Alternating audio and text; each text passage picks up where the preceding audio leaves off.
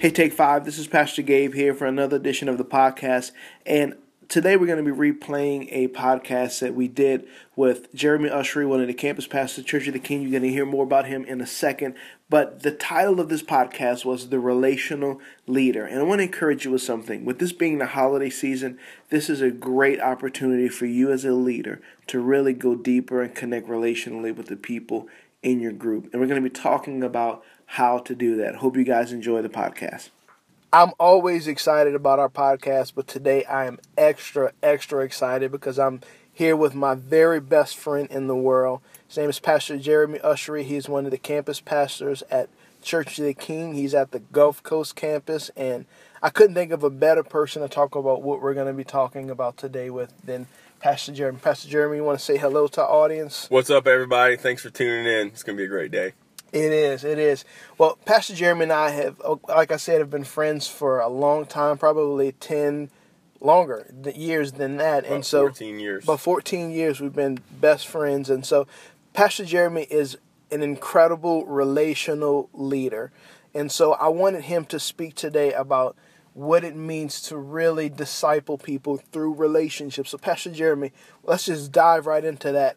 What would you say? How do you disciple people through relationships? Yeah, well, first of all, thanks again for having me on. It's always an honor and privilege to talk to leaders who are leading people. And to me, everything boils down to relationships. It's about a relationship with God and about a relationship with others. And so if you're tuning in today, you're leading others, and hopefully you're doing it relationally. One of the things that really jump out to me when I think of relational discipleship is small groups. And man, as a small group leader, you really have the privilege and opportunity to help others grow closer to Christ. And I know at times, you're leading a small group, and man, you kind of have some guys in there, some ladies in there, and you really become friends with them, and you become friends with people in your small group, and then something comes up, and you want to ask them a question or two, and there's some tension there. You're not real sure how to navigate through that, but there's discipleship. So the Bible says something, and their life might not line up with it. You're trying to figure out, how can I get them to follow what God has, and because they're my friend. And so one of the things that really come into play when you're facing a circumstance like that is really how you see yourself. First of all, you can't see yourself as their friend. First, you have to see yourself as their small group leader. The reason they're coming to your small group is because of you and your relationship with them. But the reason that they'll stay and grow is how you treat them. And the best way to treat them is a person that you're discipling. So you can look at them as a friend, but ultimately, if you're going to speak truth to them, at some level, the thing that gives you courage to do that is seeing yourself as their small group leader. That's so good, Pastor Jeremy. Like our previous conversation you and I were having before this, you talked about that, and you also talked about modeling discipleship for people in your group. Why don't you speak to that for a little bit? Yeah, that's really the second point in relational discipleship is things always are caught better than they're taught. So you can sit in a small group and, man, go through the scriptures or ask some questions and maybe even pray together, but there's something to it being modeled. So whenever you're hanging out with your small group, say at at a car show, if you're a bunch of guys, the guys with you are watching what you do. The guys are with you are watching whenever your wife calls and there's something that she's asking for that you're real not sure about. How do you interact with her? Uh-oh, look out. But guys are always, or people are always looking, how are their leaders responding to certain situations and certain things. And so the second thing in relational discipleship is really, what are you modeling and how are you modeling it? So, man, ultimately, it's not about how much we know of the Bible, it's how much we do of the Bible. So a great way to influence others and disciple them relationally is through how we model it. What of the Bible are we applying to our lives and living out before those that we're discipling?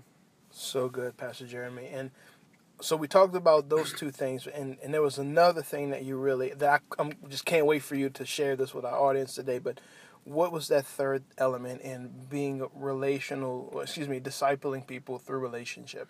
Yeah, really the third thing that comes to mind, and above all the other ones, I feel like this one probably has the most weight to it. It's really adding value to those that you lead. A great verse that came to mind was 2 Timothy chapter 1, verse 3. This is Paul speaking to someone that was in his small group, basically. And this is what he said: Timothy, I thank God for you, the God I serve with a clear conscience, just as my ancestors did. Night and day I constantly remember you in my prayers. I long to see you again, if I remember your tears as we parted, and I'll be filled with joy when we are together again. To me, this speaks of Paul. The way he viewed Timothy was, this is a person who I'm pouring my life into. This is a person that I've modeled to. But then he says something that's really cool. He says, man, night and day I constantly remember you in my prayers. He's speaking this to Timothy. Basically, he's saying, Timothy, I want to add value to you. You're so valuable to me. I'm talking to my Heavenly Father about you. And one of the greatest things that we can ever do to disciple someone else is to add value to them. Whether that's a text message during the week, hey, thinking about you, a phone call, a card, man, praying for them.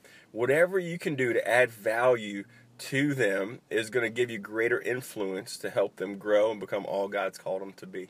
And so to me, when you boil down relational discipleship, the thing that God's called us to do, help people become fully devoted followers of Him, it takes those three things. First, how you view yourself.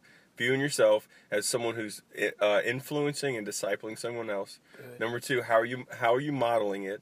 And number three, are you adding value to them? When you add value to someone, that gives you the relational equity to be able to withdraw and encourage them in their growth and their walk with God.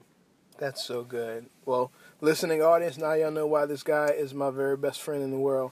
Pastor Jeremy, thank you so much for being with us today and imparting all of that to us. Thank you very much. My privilege. Let me pray for you, God. Thank you for every leader here that's listening. God, I pray that you would just continue, God, to fill their tank as they pour out and obey the Great Commission. I pray you would just fill them afresh today. In Jesus' name, amen.